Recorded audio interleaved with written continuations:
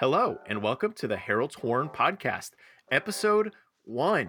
It is a new year, and so the Herald's Horn is here. Your favorite every other week podcast about Magic the Gathering news, given to you relatively seriously, with an interview with somebody after that. Today, I am joined by Emma Partlow and the wonderful Lexi, aka BlackGirlMage, as we discuss things that happened in Magic in 2023, including shouting out our favorite stuff. Got to have some positivity on here, right? And also what we're looking forward to in 2024. Of course, we also have our product watch, so be sure to listen to that. After the break, I will be joined by Lexi once again as we chat about her hobbies, what she likes about Magic, other stuff like that. Stay tuned. Thanks for listening. Hello, you are listening to episode number 1 of the Herald's Horn. We're officially here. Ignore the last episode we released.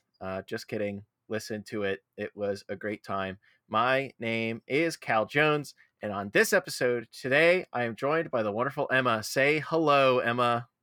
Hello, Emma. How are you doing today, Emma? What's going on? What's popping? Well, we're in 2024, so I'm doing good.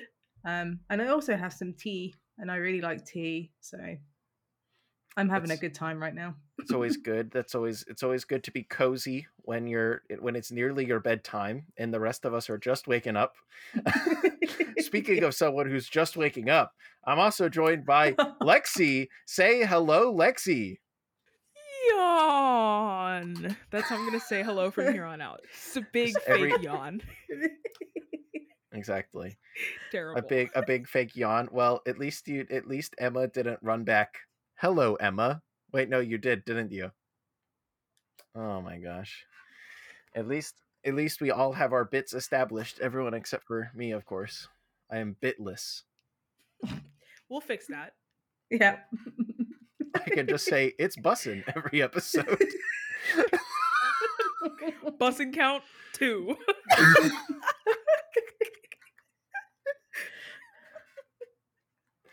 All right, that's a great place to cut to the theme song.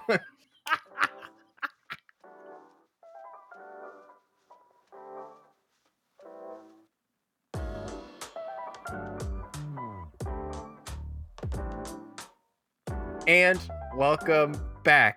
As Emma alluded to, it is indeed 2024. Indeed, in a case of absolute hubris, we are recording this episode exactly like 14 hours before I'm hoping to release it. So I am going to have a long evening. It's going to be a great time. It'll all be fine.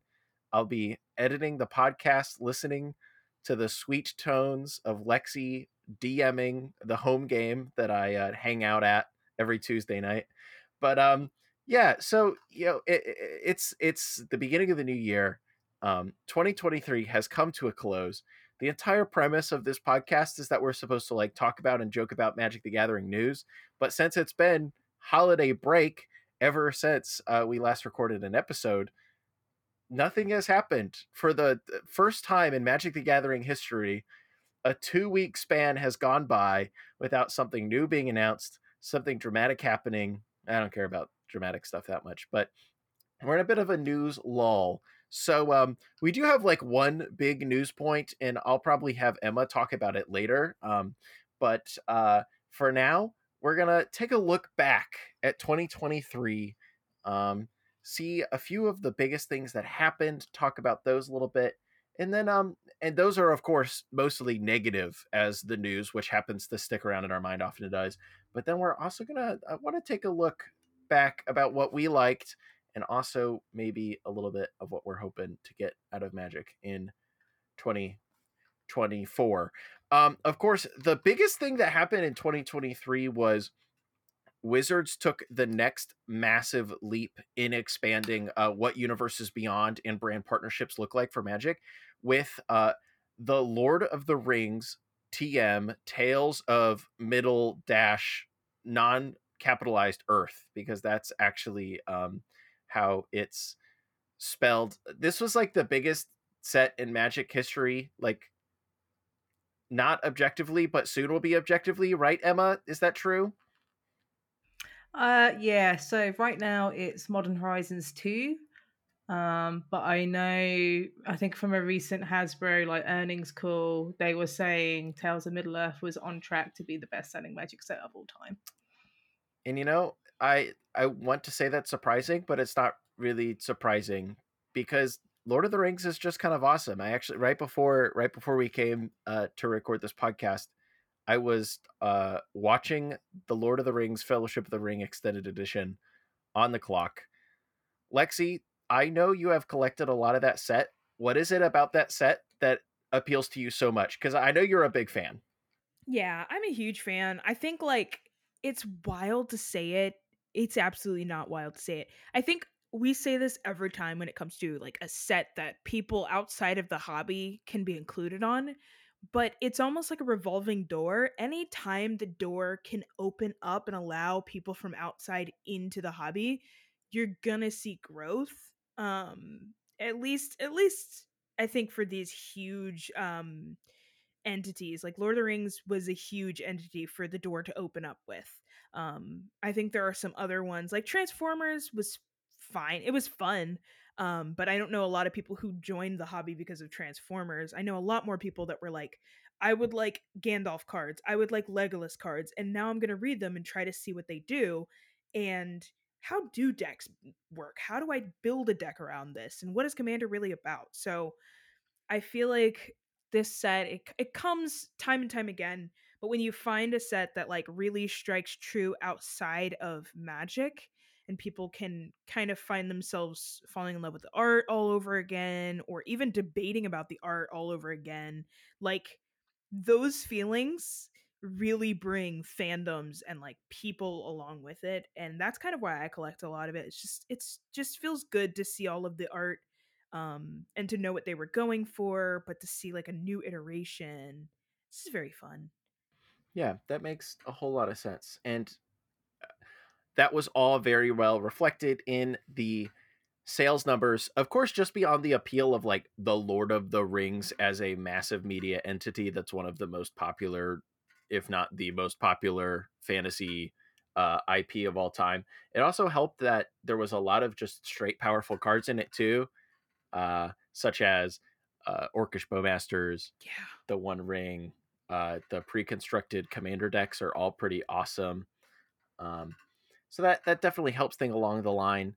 And in the same vein of Lord of the Rings, the set being really popular, and in the same vein of what Lexi was just saying about crossover with other fandoms and all that kind of stuff, it feels like this year we finally got to a lot of the really big stuff for Universes Beyond. Like before we had Transformers was what technically in 2022 Mm-hmm. in the Brothers War.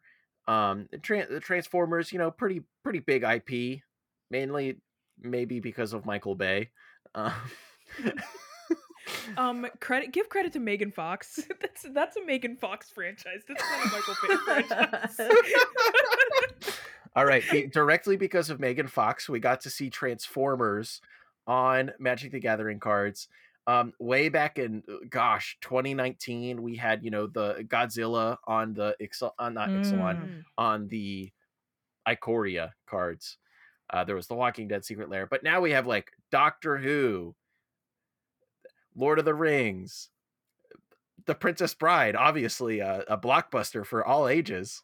Yeah. I feel like it's always been a joke too. Like I know in groups that I play with and like just in general, people that either know Magic or know Magic by proxy because of like me or the people I hang out with, I feel like a joke always comes up of like when is the blank Universes Beyond coming out or when is this, I feel like that's a joke, but it's kind of becoming a possibility now where they're really not, it doesn't feel like they're not turning anything down, which is like something that I really value. It doesn't feel like we're making that joke because they'll say yes to any franchise that says yes to them. Um, which is why I think we have some of these really, really cool sets coming out and really, really cool ideas coming out. But I think it also just because it's Universes Beyond, it feels like anything could be possible rather than like them being like, please, anyone work with us. It feels the other way around where they're like, well, we're created enough to make anything work. Yeah, I think you're perfectly correct about that. And I look forward to seeing what they do with everything else in the future. I know we have Final Fantasy coming. That's sure to be a big one. I know we have, oh gosh, what else, Emma? I don't know. You got Assassin's Creed this year, which is going to be a modern set.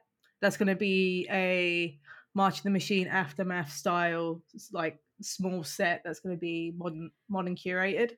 And then you have Marvel next year as well, Yeah, which Marvel. is the big, Forgot about that big one. one. Yeah, that's the big one. Lord of the Rings is like nerd slight crossover, pretty big crossover popular. Marvel is like popular. I think Lord At of the least it Rings. was. I think Lord of the Rings is the best collaboration WotC could do with their existing franchise because it's high fantasy meets high fantasy, right? But with Marvel, it's going to be interesting because it's probably not going to touch the movies because that's Marvel Studios, where I believe this is just going to be Marvel Comics. So it'll be interesting to see if people are really excited for for comic aesthetics when it comes to Magic cards. I'm sure they will, but be interested to see what happens. Enough talking about universes beyond. Of course, it was incredibly successful for Wizards this year. It really defined the year, whether it be through the Commander precons or the release of the Lord of the Rings set. Something that like happened really early this year. Wizards of the Coast sent Pinkertons to someone's house. Does anyone have any more insight on that one? I remember it all happening, and I was just like, "Please not be true, because this is horrendous." If that's the case, they made so basically someone's got some March of the Machine Aftermath product early somehow. It wasn't just like, but it was just by accident for the most part. But the person that got it was just like, I'm going to stream it on YouTube. I'm going to show all the pulls and show a whole set. And it's like, okay, buddy, you're going to get in trouble for this. And then apparently the Pinkertons came around. The wife of the guy that was streaming of the stuff, she got really upset because the Pinkertons like confronted her and all this stuff. And it was just crazy. It's just like, what the hell?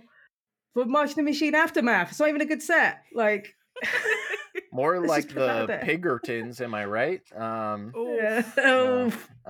Truly. No. It doesn't feel real. Like that doesn't feel right. Like it feels like mafias feel like a thing of the past, and felt like what they were trying to do is pull up the mafia for a Magic set. And there are NDAs in place for legal, like for you to take legal action against things. You don't have to send a literal cops to people's houses. I don't know. And I think very weird. That was always like one of the like, it's always the weird things about this kind of news item. It kind of came and went pretty quick, and interestingly enough, it was like a really bad news month for Wizards because like that happened right around the same time as like the new OGL, OGL, yeah. the OGL Dungeons and Dragons thing. But it's just so strange too, because these are the things that like impact the reputation of the game and its community and all that kind of stuff. When in reality, some weird Hasbro lawyer probably was like, "Oh, we gotta shut this guy down. I'm gonna make this decision for some reason." Yeah, it definitely felt like a backdoor in the sense of like one person made that call rather than the whole company, because like the way the PR kind of flew forward and was like, "Hey, this is how we're going to cover it up. This is how we're going to cover it up." It kind of just came out in a way that showed me they probably had no idea what was going on, because of how diluted the the power structure is. I don't know. It seemed very just like backdoor. We're just going to do this. We've done it before. And I believe I had read a piece about how it wasn't their first time doing that. Like it wasn't the first time sending the Pinkertons to do something like that. So it definitely seemed like something they'd gotten away with before multiple and many times. And so they were just like, let's just do it in 2023, let's just try it in 2023 and see what happens. What if it's 2023? What if we sent a cute and quirky Pinkertons to someone's house? Impossible. I just hope there isn't a universes beyond that involves Red Dead Redemption, because then it's going to get ugly. Imagine that. Yes, listener, if your main interaction with the concept of the Pinkertons comes from Red Dead Redemption, I would encourage you to just check out their Wikipedia Yeah, entry please sometime. do. Just give that a read. Yeah. Learn about the history of the Pinkertons. Anyways, moving on. Terrible. Legally have to move on. If you say Pinkerton in a podcast 10 times, you automatically have to change topics, and that's what we will be doing now. Much like I said, like the year was defined by a product, Lord of the Rings for Magic. I think like the rest of the year was also really defined by all the rest of the products we got. So much so we have a segment making fun of how many products come and go, which we'll get to later. Don't worry. But in 2023 there was a lot of products. We had all of the normal standard releases in addition to like the normal 4 to 5 standard set releases. We also had the weird little March of the Machine Aftermath, which was just additional to everything else. Every single one of those sets came with Commander precons of 2 to 4. We also had Commander Masters, which came with 4 precons that were very expensive. Just more and more and more products all the time. I'm kind of tired of it, though it's always fun to actually reframe it in my mind that I get the chance to rediscover cards later, which I've had a lot of fun doing.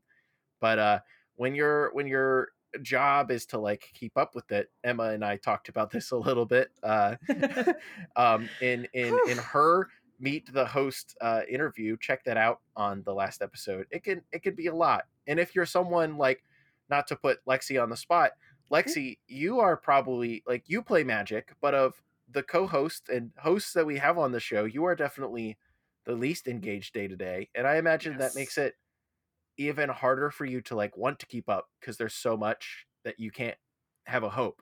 Yeah, it definitely feels like how Marvel is for people, like Marvel movies are for people, where people watched Endgame and then they were like, ha, I'm done. Like feels a lot like like a fire hose. That I try to love and stay committed to, but I know that 3 weeks from now something new is going to be changing and shifting and moving. But yeah, it's definitely a bit hard to keep up with, and even harder to convince other people to keep up with because of how much comes out, which is the hard part. Mm-hmm. Yeah, definitely. And on the entire other end of the spectrum, there's Emma, whose job it is to keep Hi. up with all of it and Hello. cover it, and that's not awesome either. No, it's very, very, I want to say stressful and unpredictable at times, because usually when there's a release, there's normally a pre-announcement for the next release, and they bring out all this information early for distributors so people can like pick up like pre-order product. They have to sell it, which is why you see these weekly MTG streams of sets that are being like the first looks. That is for the distributors mostly and not for the audience, like for casual people. But it's still something you have to acknowledge and just absorb all that information. And then they might do previews for like another set that's 3 months away, and then they might announce a new booster range, which they did in October last year with the plate booster. And it's just like, Jesus Christ, Watsy, please, like, take a week off. It's fine. You're allowed to not do anything. And it just feels like just that wheel has to keep spinning, because otherwise people are going to lose interest. But there's plenty to be interested in because there's just so much stuff. It's difficult. Yep, exactly. Um, and another sad point of 2023. We've said Commander a lot in this podcast already, which is ostensibly about more than Commander, but I think that points directly to the massive legacy and impact on the game that was had by Sheldon Menery, who did pass away in 2023 after a very prolonged and courageous battle with cancer. Sheldon was awesome. He had an entire gargantuanly impactful career in impact, not career per se, career, but an outrageously outsized impact of the game. And on the competitive side, as a judge for years and years and years, was instrumental in helping catch cheaters and figure out ways to tamp down on cheating in the game when it was much less of a looked down on, perhaps, activity. was instrumental in a lot of those kind of things. Really helped shepherd a fledgling competitive game into more of a Bastion Beyond. And then, of course, when he was still involved with that, he then happened to help popularize and shepherd the most popular way now to play Magic the Gathering, EDH. But yeah, he'll be missed. It'll also be interested to see where the direction of Commander changes or anything like that. But you know, that's a thing for like 2025, not for now.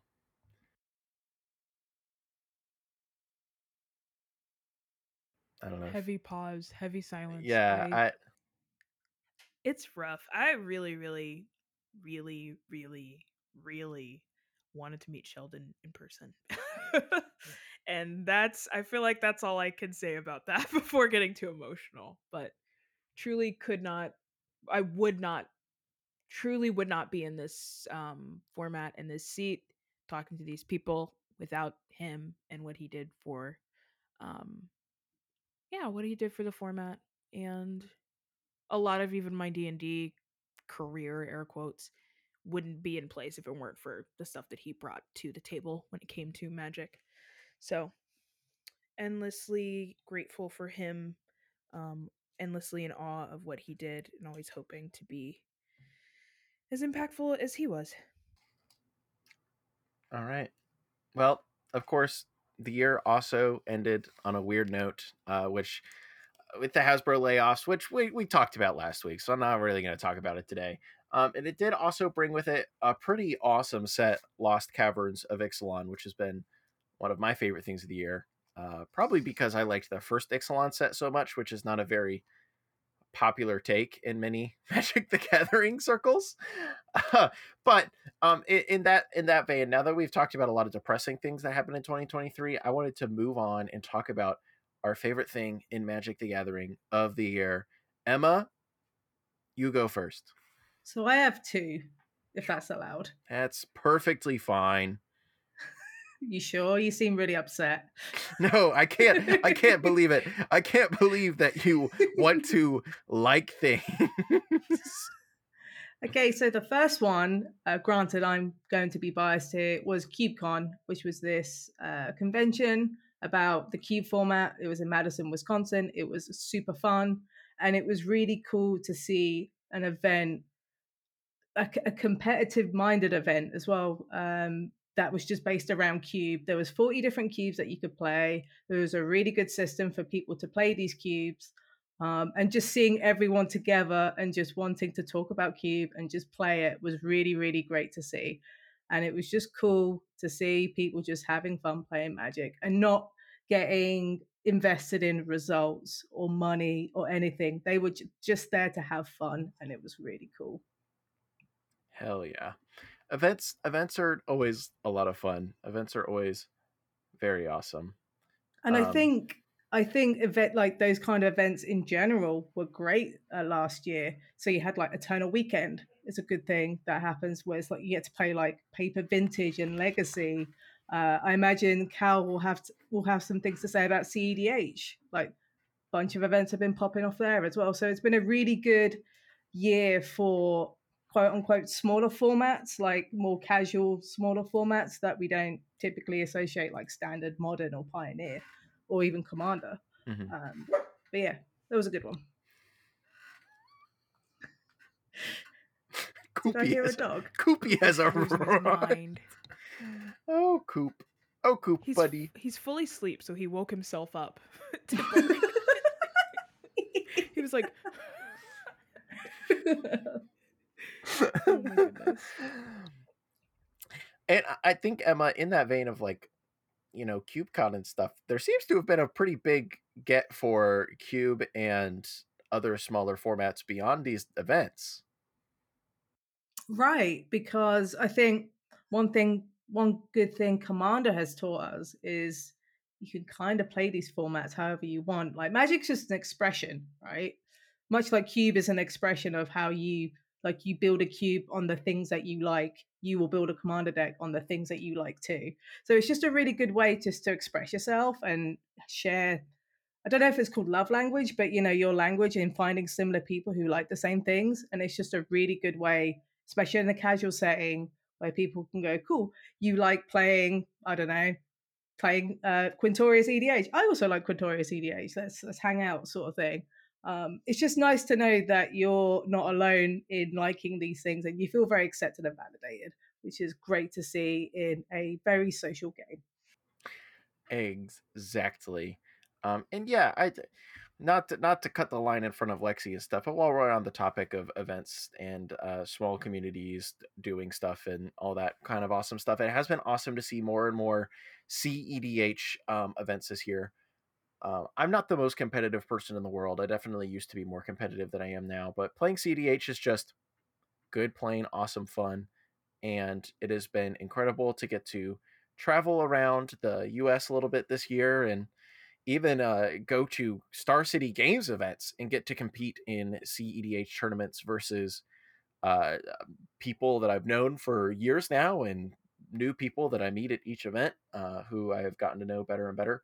Has been a real big highlight of 2023 of the growth of CDH as a tournament format with larger and larger events, and we're figuring out how the tournament should actually work, and et cetera, et cetera. That has been a lot of fun. I have also, as an aside, really enjoyed the continued excellence of draft. It seems like, and limited Magic in general, it seems like Wizards has finally kind of figured that out. Um, has been making almost mono banger sets, except for in Wilds of Eldraine, one of the archetypes literally didn't work, and in Lord of the Rings, one of the archetypes literally didn't work.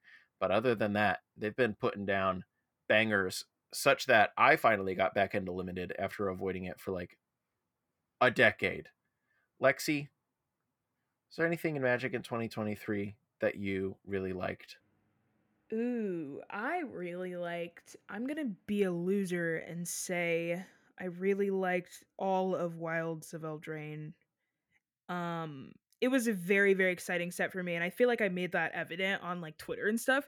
That was the set I started playing Magic with.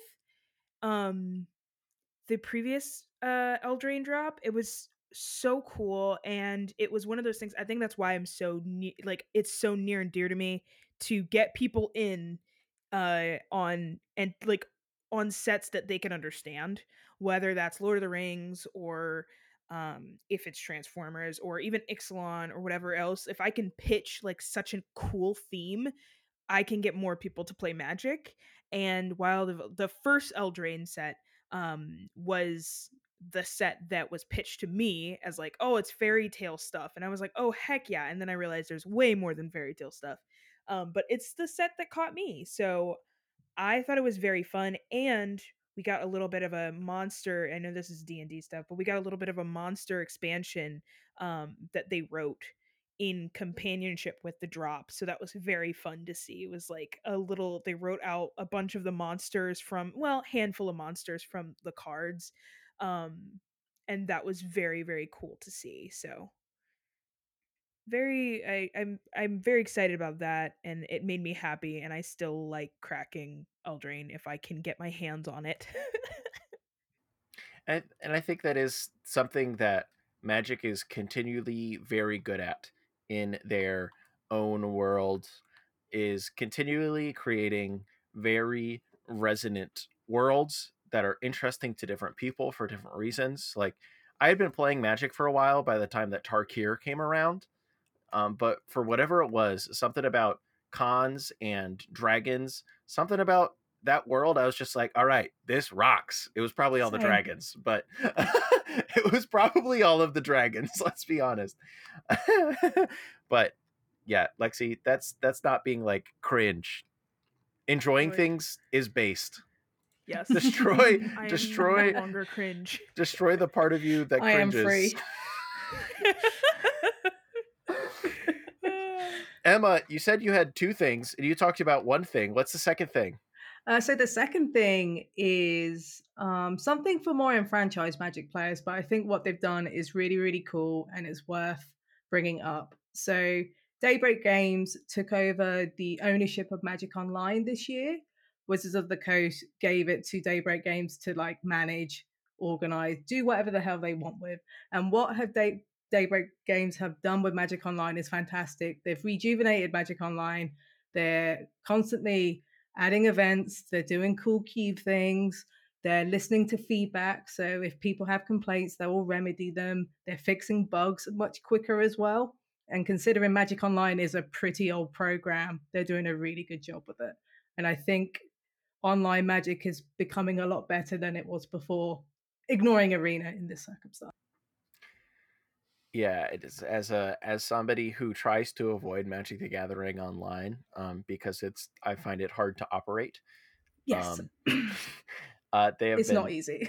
Exactly. I have been putting myself through the experience of operating Magic Online more often because Daybreak has been giving me a lot of opportunity to have enfranchised Magic fun on the platform, so much more than Wizards ever did, especially with so much vintage cube.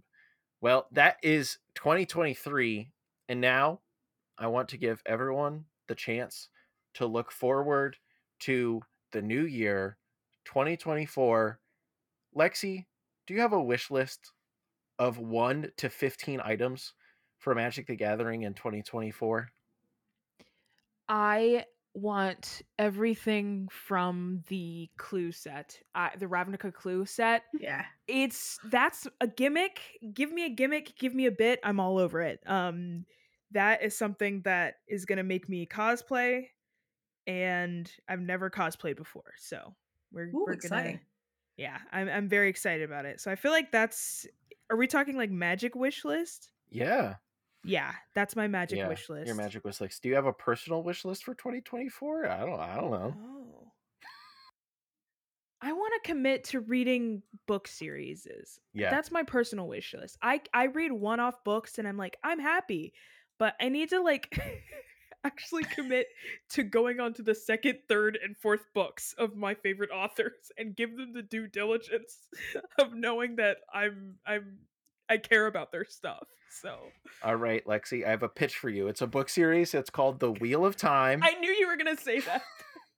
They're so big. It's a relatively It's a relatively middling 15 books, of which the average length is like 600 pages. Bad. I really liked reading it in the nearly 2 years that it took me as the only thing I was reading. It was a lot of fun. No. You know, reading more is awesome, Lexi. I read a lot more in 2023. I read 30 something books this last year, and that was awesome. Couldn't recommend it more to anybody. So Worth it. I will come to your house and I will bother you about reading. How about that? As you should. Do it. Let me drive the 4 blocks to Lexi's house. And you can. knock on the door. Let me drive the 6,000 miles to Emma over the ocean and say, Emma, what are you looking to get out of Magic and or your personal life, since we're there now in 2024? Oh my gosh. So we'll start with Magic. I am really looking forward to the Bloomburrow standard set in Q3 because it looks like Redwall, and I loved Redwall as a child, and I'm like, give me rats in robes with little swords and badgers and squirrels with staffs. I just want all of it. That is Give me more mice. Yes. It reminds me also of the board game Root, and Root is a really great game. So I just love that sort of whimsy, cutesy animal fantasy aesthetic. So just give me all the mice and the rats and the badgers and whatever. So I just hope that's a banger, because it's going to be I believe it's going to be the standard set that triggers rotation because everything got pushed back. So hoping there's some really nice cards in there. I'm going to buy it all anyway, but just hope they're sweet. You ready to spill your personal beans on the Herald's Horn podcast? My personal beans? Look. I'm flying half blind here, literally and figuratively. I think my personal goal is actually just to play more Magic. For someone who works in the Magic space full time, I would really like to just go to an F&M and not draw my opening 7 and go, cool, I'm at work. I want to just like get that light switch and just think, cool, I can enjoy this for Magic rather than try and be nuanced and think about work or whatever. So that's going to be my goal this year, I think, just to switch off with Magic. That is a very valiant goal, Emma, and I hope that you can find success in it. Myself, What is your? I was going to say, what's your Yeah, what's personal yours? beans? yeah, my personal beans, man. At least as far as Magic goes, I just want there to be more cool events, and I'm also really hoping that the play booster is a successful concept.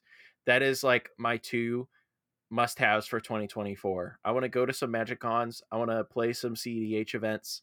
Um, and I also hope that play boosters work in successfully combining draft and set boosters. So both people who just want to crack packs and have an awesome time, and also people who want to use packs as a very important game piece, are also satisfied. Not to like be a wizard shill or anything though, but I'm guessing they'll work because, like I said, Wizards kind of has limited figured out at this point, and I think that they will be able to carry over that success and knowledge to a new booster. So we'll see about that. Me personally, I'm trying to read more. I am trying to successfully create 24 episodes of this podcast. That's actually like my number one thing.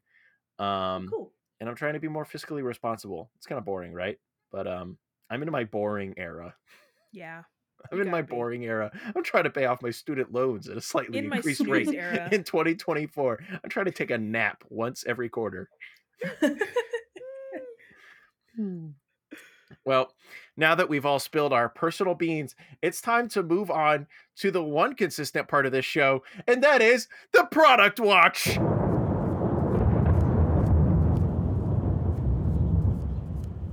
So, Emma, Lexi, this is the consistent part of the show for a reason. It's because if we can count on anything having happened in the last 2 weeks of Magic the Gathering, it is more products being announced.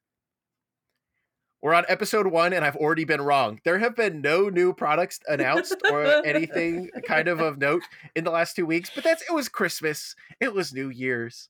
We were all at home relaxing, eating too much or something. I don't know. There was, however, there is 2 points of note announced today when we are recording. One of the most profitable and lucrative and exciting arms of Magic the Gathering, Secret Lair, they are changing how they do Secret Lair. Historically, Secret Lair products have been print to demand. So they have the pre-order window open for often 2 weeks to a month. Everybody orders it, and then they usually have some amount on hand that they ship out immediately. But also, however many orders they get, they print that many and they send it out. This has resulted in historically a lot of really long waits for people.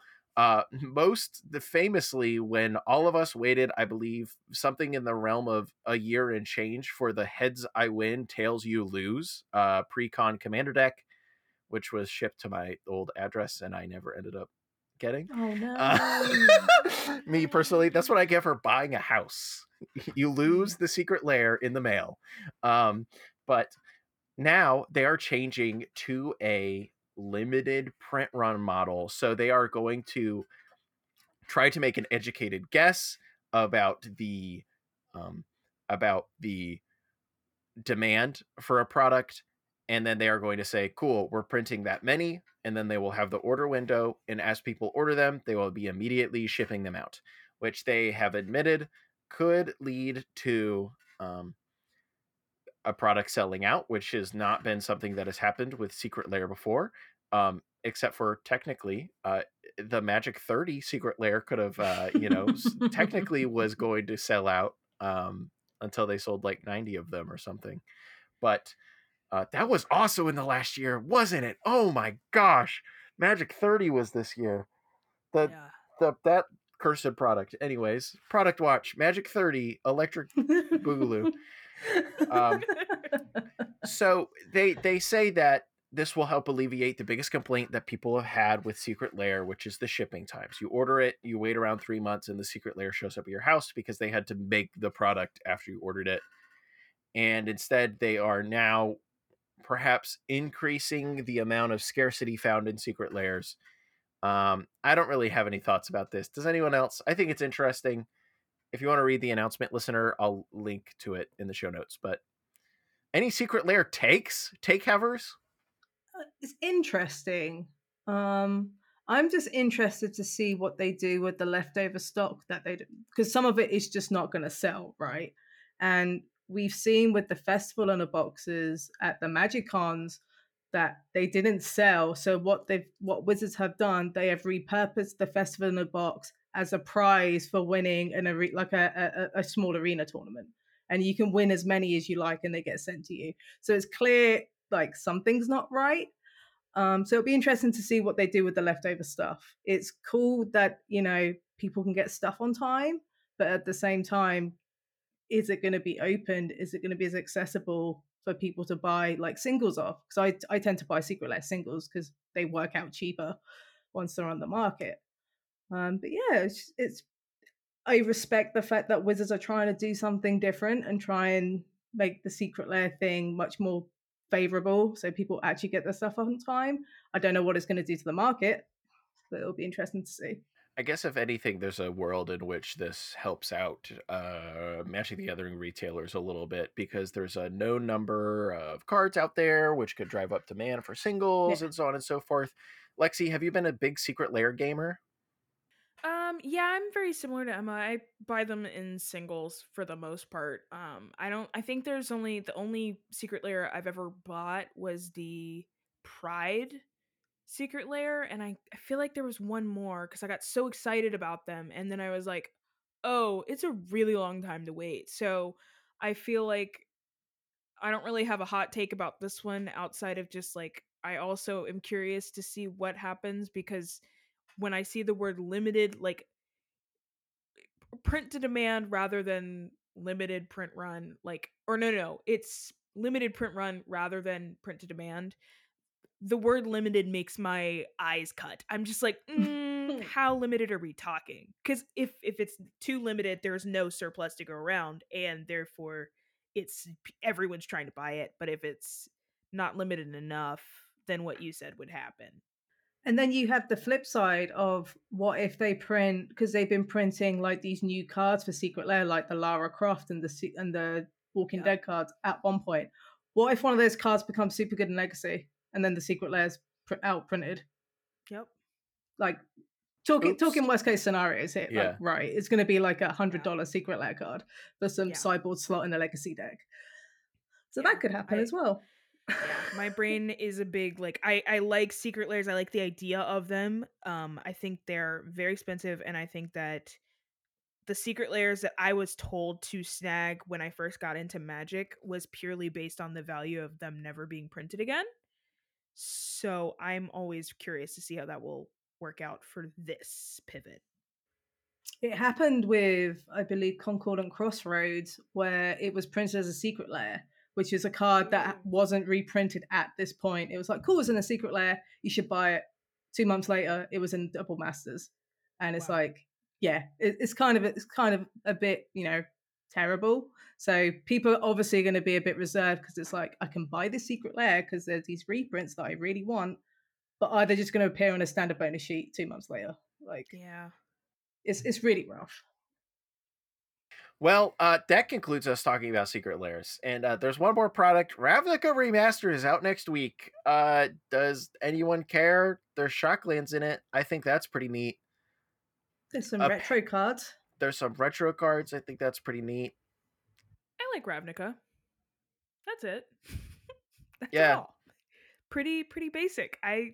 It feels like this is gonna make Magic nerds mad, but it feels like Dominaria to me, where it's like a very standard baseline, not very fun, not very interesting, but useful cards, a lot of useful cards. And but I don't know. I'm excited. Definitely excited about Shocklands. Get those to me, stat. Put Shocklands in my belly. In my hands. Let's see if anyone opens any. Yeah, we'll see if anyone opens any. I think the hot take that I'm most aware of in concerning, not even a hot take, but the concern out there is that this set was actually like massively overproduced. Yeah, it was. I believe in comparison to what demand is. I believe it's Double Masters 2022 style print run, which is a lot. Which is huge. Dang. Which is huge. Well, those are all of the products. And by all of the products, we mean there's a set coming out next week, which may be disastrous for vendors everywhere. And they're changing Secret Lair to have even more FOMO contained within. Let's hear it for this week's product watch. Product watch. And now that we're through quickly talking about products, that also brings an end to this part of the Herald's Hoard podcast. Lexi will be sticking around with me to talk about all things Lexi in our 3-part Meet the Co-host series. But Emma, do you have anything else that you want to leave our listeners with before they do not get to hear you for at least 2 more weeks? What a way to say it. I know, right? Took me off guard. Nothing really of note, but just to make sure, get your sleep in, make sure you go out for a good walk, look after yourself, because, it is 2024 and it's a good time to make some little changes.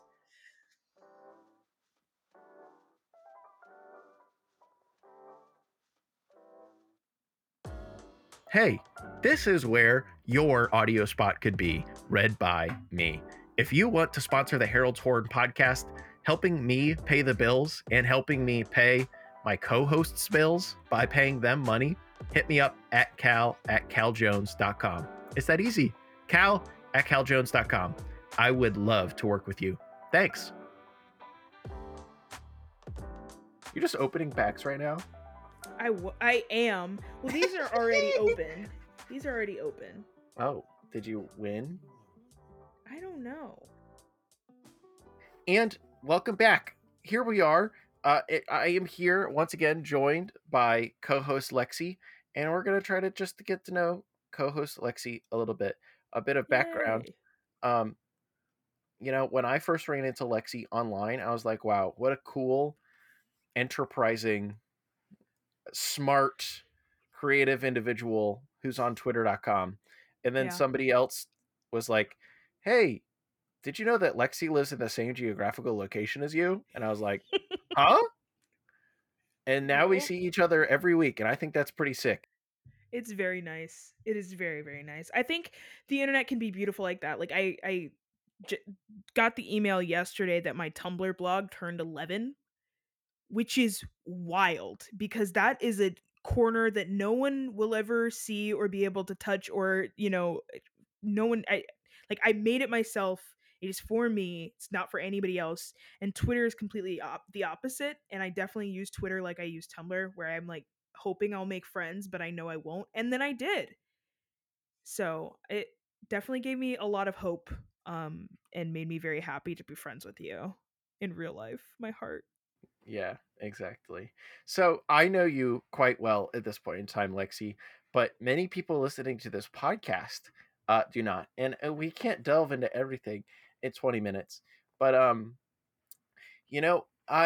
you mentioned in the other half of the podcast that you came to playing Magic via being convinced that it may be for you with the world of Eldraine. You said the fairy tales and all that kind of stuff really appealed to you.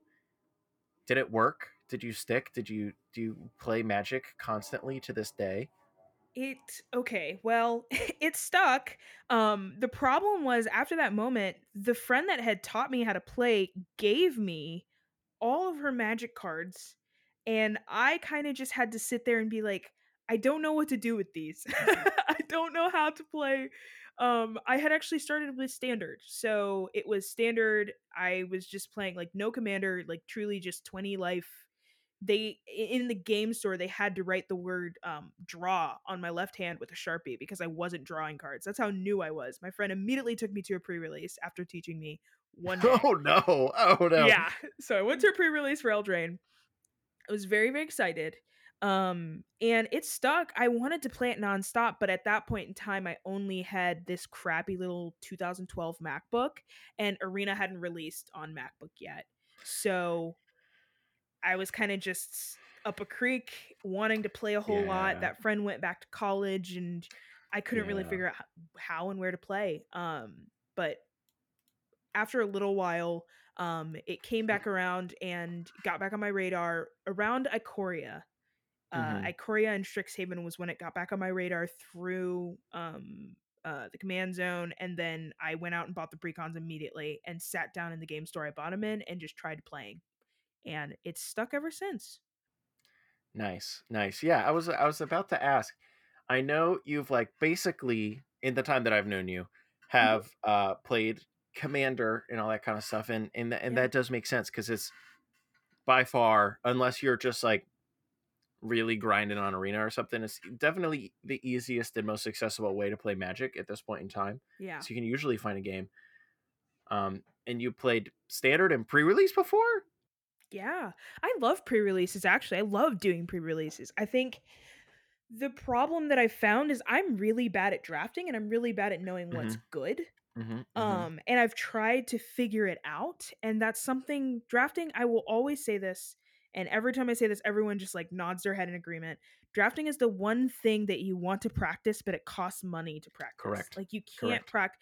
Commander, I can goldfish, and I do goldfish a lot when I'm home by myself. I will just take out a commander and sit and play and see how much damage I can do, if I can win in 5 turns, if I can win in 7 turns, like what is the best hand I could possibly get. Like I can just really jam by myself, but drafting is one of those things where, especially if a set is new, I am not one to sit down and look through every single card to be like, well, compared to these other cards, this is going to do wonders for me, so I'm going to make sure that I pivot into this color pie specifically for this set. Like I'm not, I can't, I legitimately want to get better at it, but yeah, Yep. pre-release, love it. Yeah, definitely. I think that's one of the weirdest things. I think that's one of the hard dynamics about limited. Is that like, yeah, you actually have to be pretty dang plugged in to Yeah. understand, be able to sit down and understand what's going on, and especially in draft. To Yeah. it's a, it I've seen people. I've tweeted about this exact concept at length before because I would like Mhm. to get better at draft and I enjoy playing draft, but I'm bad at it and it's kind of annoying to be bad at things. And Yes. but it costs me $10 to lose at a draft on Arena. Mhm. That's not very conducive. And I've had people be like, "Oh, you can practice drafting on this website and this website," and that's technically true. You can look at the packs and take cards out of the packs and yada yada yada. But then there's so much you can learn by playing the games, and to Yep. play the games versus other people, that unfortunately costs money. It does. It does. Yeah. It definitely requires a lot more than just sitting down and having the piece of paper in front of you. So, Yep. I don't know. I guess we'll have to have you over for a cube draft sometime. That would be yeah, I fun. love that. I Like also cube really like drafting. modern too. Um I've kind of fallen out of it with modern, but I do like that format. I was playing that quite a bit. I actually put money into getting a modern deck and then Mm. immediately stopped playing Yeah, because that's a real classic. yeah, it's a whole thing. So much money. Yep, exactly. Well, I don't think we can really sit here and talk about Magic the Gathering No. this whole time because you are a person who plays Magic the Gathering, Lexi. But if I had to choose a hobby that defined you, it would not be Magic the Gathering, despite the fact that you are now on a Magic the Gathering podcast. It would be it would be storytelling and role playing games and all this kind of stuff. Like you play Magic, but your main outlet for your preferred hobby also happens to be made by Wizards of the Coast. Yeah. They have me in their pockets. Let's Yeah, just say that. Lexi, you are shoveling money directly into the Wizards of the Coast lockbox with every Yes. way that you could possibly choose to spend your time. What is it about storytelling that really gets you? Because listener, yeah, Lexi is an incredibly successful, incredibly good at what they do. Game master, DM, whatever they call them these days, in D&D and beyond. Uh, and as a result, they don't get to play much. But it seems you're happy in the DM seat anyway. What is it about running games? What is it about running stories that you really love so much? There is something about a collective yes, if that makes sense. It's all of us accepting that for 3 hours twice a week or once every 2 weeks, dragons can fly. Um, I can shoot a bow, I can swing a sword. I have a team that is always there for me and will remain there for me. And I have a familiar, I have magic, I have power. There's something about a collective yes that we can all look at each other and nod and say yes, or even just like, hey, this is a world exactly like our own, but with the wicked forest that we all have to be like, we all have to go into. Um, let's just nod and say we're gonna say yes about this. How bad can this get? Um, and just go along with it. I think that the people that play games are always very interesting. And I've gotten to play games with some really wicked people who all understand the power of big stories.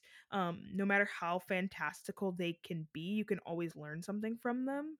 And I think that when I play with other people who are willing to go all the way with me, rather than like, this is my story and I want it to be big and I want you to put on my story, I think that I find joy in that a lot. Yeah, especially I have a screenwriting background. It's like not I don't think it's out of pocket for me to be like, I just like being able to see individual characters live out their dreams in a world that I built. Like that's really it. Yeah, that's just like fun. Yeah. It's objectively fun. And I think there's something about I play a lot with adults. So watching adults be able to set aside their everyday lives and just be like, you know what? I'm playing a cowboy. Who cares? I'm doing an accent. I got a little uh bird named Piddles, and he's my best friend and has seen the darkest of times with me. Like there's something about all of it that can give us, like, I say this on a lot of podcasts that I'm on, but like there's something about that that gives you like a vaccine to the everyday life, like the horrors of everyday living. To be like, well, if I just sleep in this game, all of my my pain goes away and I'm healthy again and happy and we can just keep moving on. There's something great about that. But I like that phrase, vaccine to everyday living. And oh yeah. there's something certainly very magical about that collective yes where everyone can, I don't want to say like play pretend or whatever, but Yeah. that's what you're doing. It's It's what it what's is. happening a lot Yeah. of the time, playing pretend, but like with some rule structure depending on Oh the yeah. game. Because I think that's the thing that you like to play and have introduced to me, especially a lot of games that aren't D&D. What's the realm like outside of D&D these days? Ooh. Growing, It's very right? it's definitely growing. It's already huge. It's like Yeah, for it's sure. almost like D&D is kind of, I'm going to say this and it's going to make people mad, but like kind of like the mitochondria of the cell, Hmm. and other tabletop RPGs are the rest of the cell. Like they're already moving and pumping and growing, not because of D&D, but like despite D&D. Um and that's very interesting. There are so many games out there and people are constantly writing new ones and coming up with new ones and forging spaces for you to have specific experiences. um and what doesn't help is that I surround myself with a lot of people who write games, and so a lot of my experiences and the things that I like to show other people surrounds the idea that like games can change your life, mainly because they have changed mine. So a lot of the games that I end up playing outside of D&D are games that I've been like, I've sat down and played this with a group of people, and when like by the time we were done playing it we were like crying, or we were just like holding each other because we just love each other so much, or like any of those kinds of things, or like looking at each other in awe of like, that was in your mind, like what are you talking about? Like get out of here. So I feel like a lot of the games outside of D&D really are showing off the creativity of so many creators. And I'm, I'm definitely in the pocket when it comes to D&D and magic or whatever, but I'm also so much um I'm eating so well. If D&D suddenly had to go kaput, I am eating so well at the table of so many other creators that I'm like, yeah, I could still continue to tell stories in the way I want to. Yeah, I think that's like part of the very cool thing about the RP and storytelling space too, that I don't know exactly how to word this. I feel like a lot of people maybe can get into Magic and they say, Hmm. "Oh, here's this big trading card game and it works this way, and I can play it these ways, and then maybe it's not for them. But there's not a lot of other options if you want to Yeah. play a trading card game per se, or similar. There are some, there's One Piece, and there's Yu-Gi-Oh, and there's Pokemon, and so on and so forth, but a lot of them are actually pretty similar to each other Yes. and all this kind of stuff. But when you're talking about sitting down and telling stories together under this collective yes, the possibilities are kind of actually infinite and don't actually rely upon something like Wizards of the Coast staying around or whatever. It's kind of almost infinite possibilities. Is pretty slick. It's very freeing. Like, I have gone between, we've played like the social deduction game, like Blood on the Clock Tower. I've gone from that to playing games where like the goal, like you are a vampire who's centuries old who has to work at a mall because you're running out of money, and you have to deal with like teens and bad customers and swing between like blood-filled rage and like your human side needing money. And I've played that. I've played games where you're like a mouse in a motorcycle gang. Like, there's all these different kinds of games, and yeah, I think it's definitely freeing, and I think that's also one of the reasons that I still have a lot of hope for Magic, where with Magic and other card games, you're kind of always saying, well, it's like Magic, it's like Pokemon, it's like Digimon, whatever. I think I still have hope for it in general, because I would hope that people are becoming so creative, like are gaining the creativity to realize that they do have to build their own legs, like in order for this game to stand, and also kind of get better too. There needs to be competition. There needs to be other people saying, "Hey, actually a really fun format is this." And innovation. I mean, that's like the key to, I hate to say it, the key to capitalism, which is what we're trapped in. But, you know, I just think it's I don't know. I really want the competition to come through and open and broaden their horizons, because I think it would relieve a lot of the stress and tension that is in the Magic community, where people are like leaning on Magic to get them through the day. Like, it would just be better. And there's so many cool things out there. Like, I at Gen Con bought this dumb worldwide wrestling storytelling book that I would love to run it sometime. Of course, we're having this whole conversation under the known thing between us that I have discovered that like traditional fantasy storytelling games aren't for me. D&D is like pulling teeth for me, unfortunately, Yeah. even though conceptually I like it so much. And I am happy that there's so much innovation and stuff out there, because a lot of the other stuff that you've introduced me to has been awesome.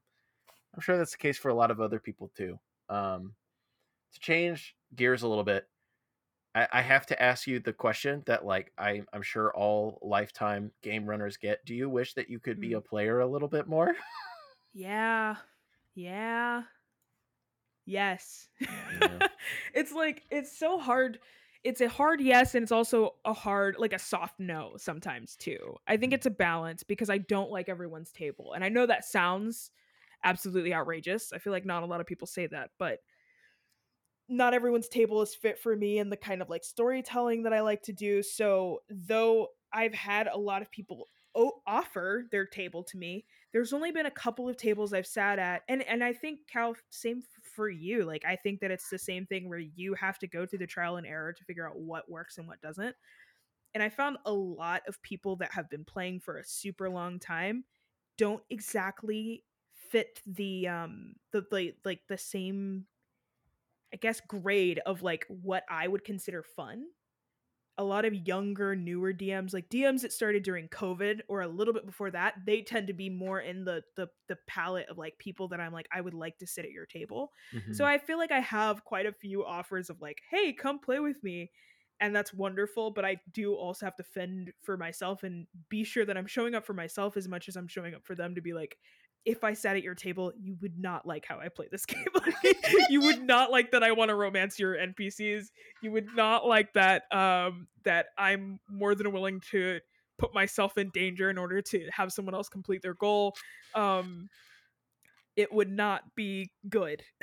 So yes, and also I'm happy with where I'm at a little bit. Yeah, that makes perfect sense. And beyond Magic the Gathering and D&D, Lexi, what do you do with your time? I know you said you wanna read more in the new year, Yeah. but I mean, what I does also the mythical Lexi do when they are not doing their publicly known hobbies? I would like to write some more scripts this year. I have a couple of like movie ideas that I got halfway through the scripts for and then started thinking, nobody's going to like this. It's not logical. And I just don't think that I deserve those boundaries. I think the movie ideas are way too stupid for me to be thinking logically about. Like they're comedy movies. They're not anything that should be like, taken so seriously that I'm like, people are going to regard this and think of it as, So I think I want to write more scripts. I posted a sketch on YouTube and it wasn't super like polished. It's not like the best thing in the world, but I want to post more sketches this year. Um I really liked doing during COVID. One of my hobbies was doing mace. Like taking doing mace. Taking You like were like, wow, so like, you whoa, like that's a new one. huffing pepper spray or Yeah. It's this new fad that I have. But no, it's like the globe at the end of the huge pole arm kind of situation. Mhm.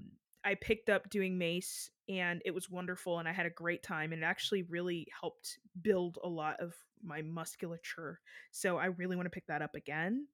Um but yeah, a lot of what I do is just like write, read, play music. I want to start doing open mics again. I do want to start doing that. That's like a lot of what I do. You do some compositional freelance, don't you?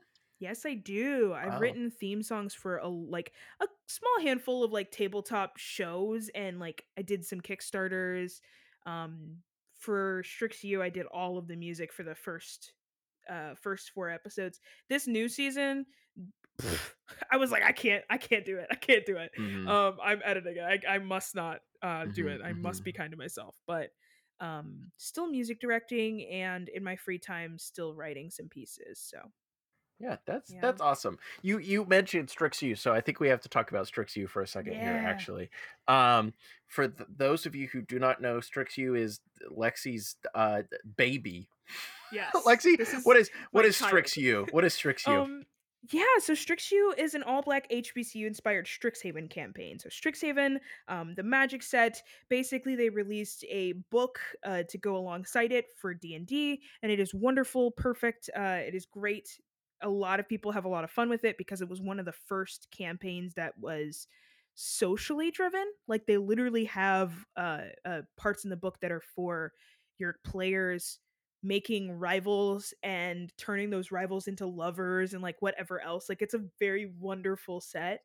While combating some pretty toxic ideas about magical schools and like kids and all that kind of stuff. It did a great job. And so um I got so excited about that set that I basically pulled together some of my favorite people. And we ran this campaign. It's like what's out right now is the prequel, which is just like kind of setting up everything that's coming now in this following season. I was just like, I kind of want people to know who they're playing with, like who is sitting at the table. So the prequel's out. You can watch my players bully me so much. It's very funny and hilarious. They're the funniest people on this planet. Um and pretty much, yep, I mean that's it. Strixhaven is just it's a very fun set and I had a lot of fun with it and I had a lot of fun with the campaign as well. Hmm. Can you see yourself doing that for a long time? Or Oh is yeah. it in your mind you're like, yeah, this is gonna be 4 seasons and this one thing is gonna happen and then we're gonna be done. Well, we've really kind of chosen to do like a limited run. And the reason is because the original idea was I wanted to have Strixhaven students and then have them 10 years in the future dealing with things that they decided to do and not do. Um, in their college years, which is something that like a lot of people can relate to, of like being like, oh, that person at the reunion that I remember I dated them in college. It's very weird. I wonder what they're doing right now. Or being like, dang, I should have been a part of that frat or that club. Like I really, I got jealous of them or whatever else. So I knew it was going to be that, and then we decided to tack on the prequel so we could have more time to just like play and hang out together. So it is a limited series. I definitely see me playing with that group of people for the rest of my life. Like I really want to just, I think this year the goal is to like make some sort of studio and just let it be kind of us playing games and doing shows and outputting fun stuff, but they're very fun and a great set of players and people and very entertaining to watch. That would be crazy. Just like, all It'd right, be we're crazy. done with this exact thing, but now we're all just gonna have a great time together all the time. Yep. In every game. Ideal, actually. All right, now we're kids on bikes. Now we're raccoons that are pirates. Yep. Now we're Raccoon wrestlers. Sky Pirates. Yeah, Yep. Raccoon Sky Pirates. Exactly. We that's another game that's sitting in our basement to be played Yes. sometime that has not yet been played. Well, Lexi, is there anything else that people need to know? I think the last resolution I have, I want to get into wrestling because I want to run a wrestling campaign so bad. I want it to be travel around the world and the big bads are all like gimmicky fighters and you have some mystery that you have to deal with, but the biggest thing is just like knock out these big gimmicky fighters.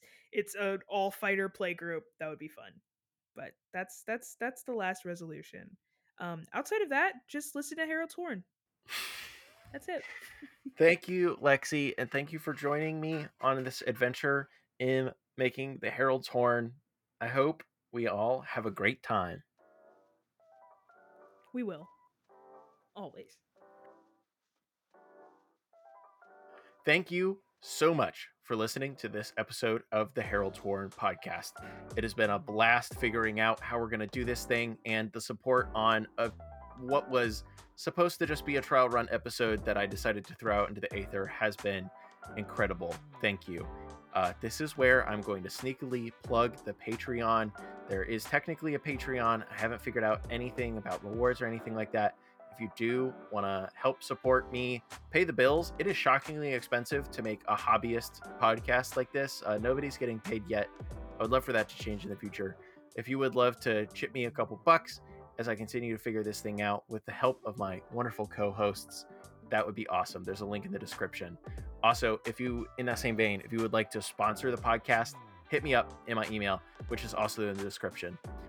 Thank you so much to Emma and Lexi for joining me on this episode. You can follow myself and them at our various social links, which you can find in the podcast description as well. And of course, the entire podcast and all things you'll need to know about it can be found on Twitter or X, if you're weird like that, at Harold's Horn. Thanks so much for listening, and we will see you in 2 weeks. Bussin'. Bussin' count 3.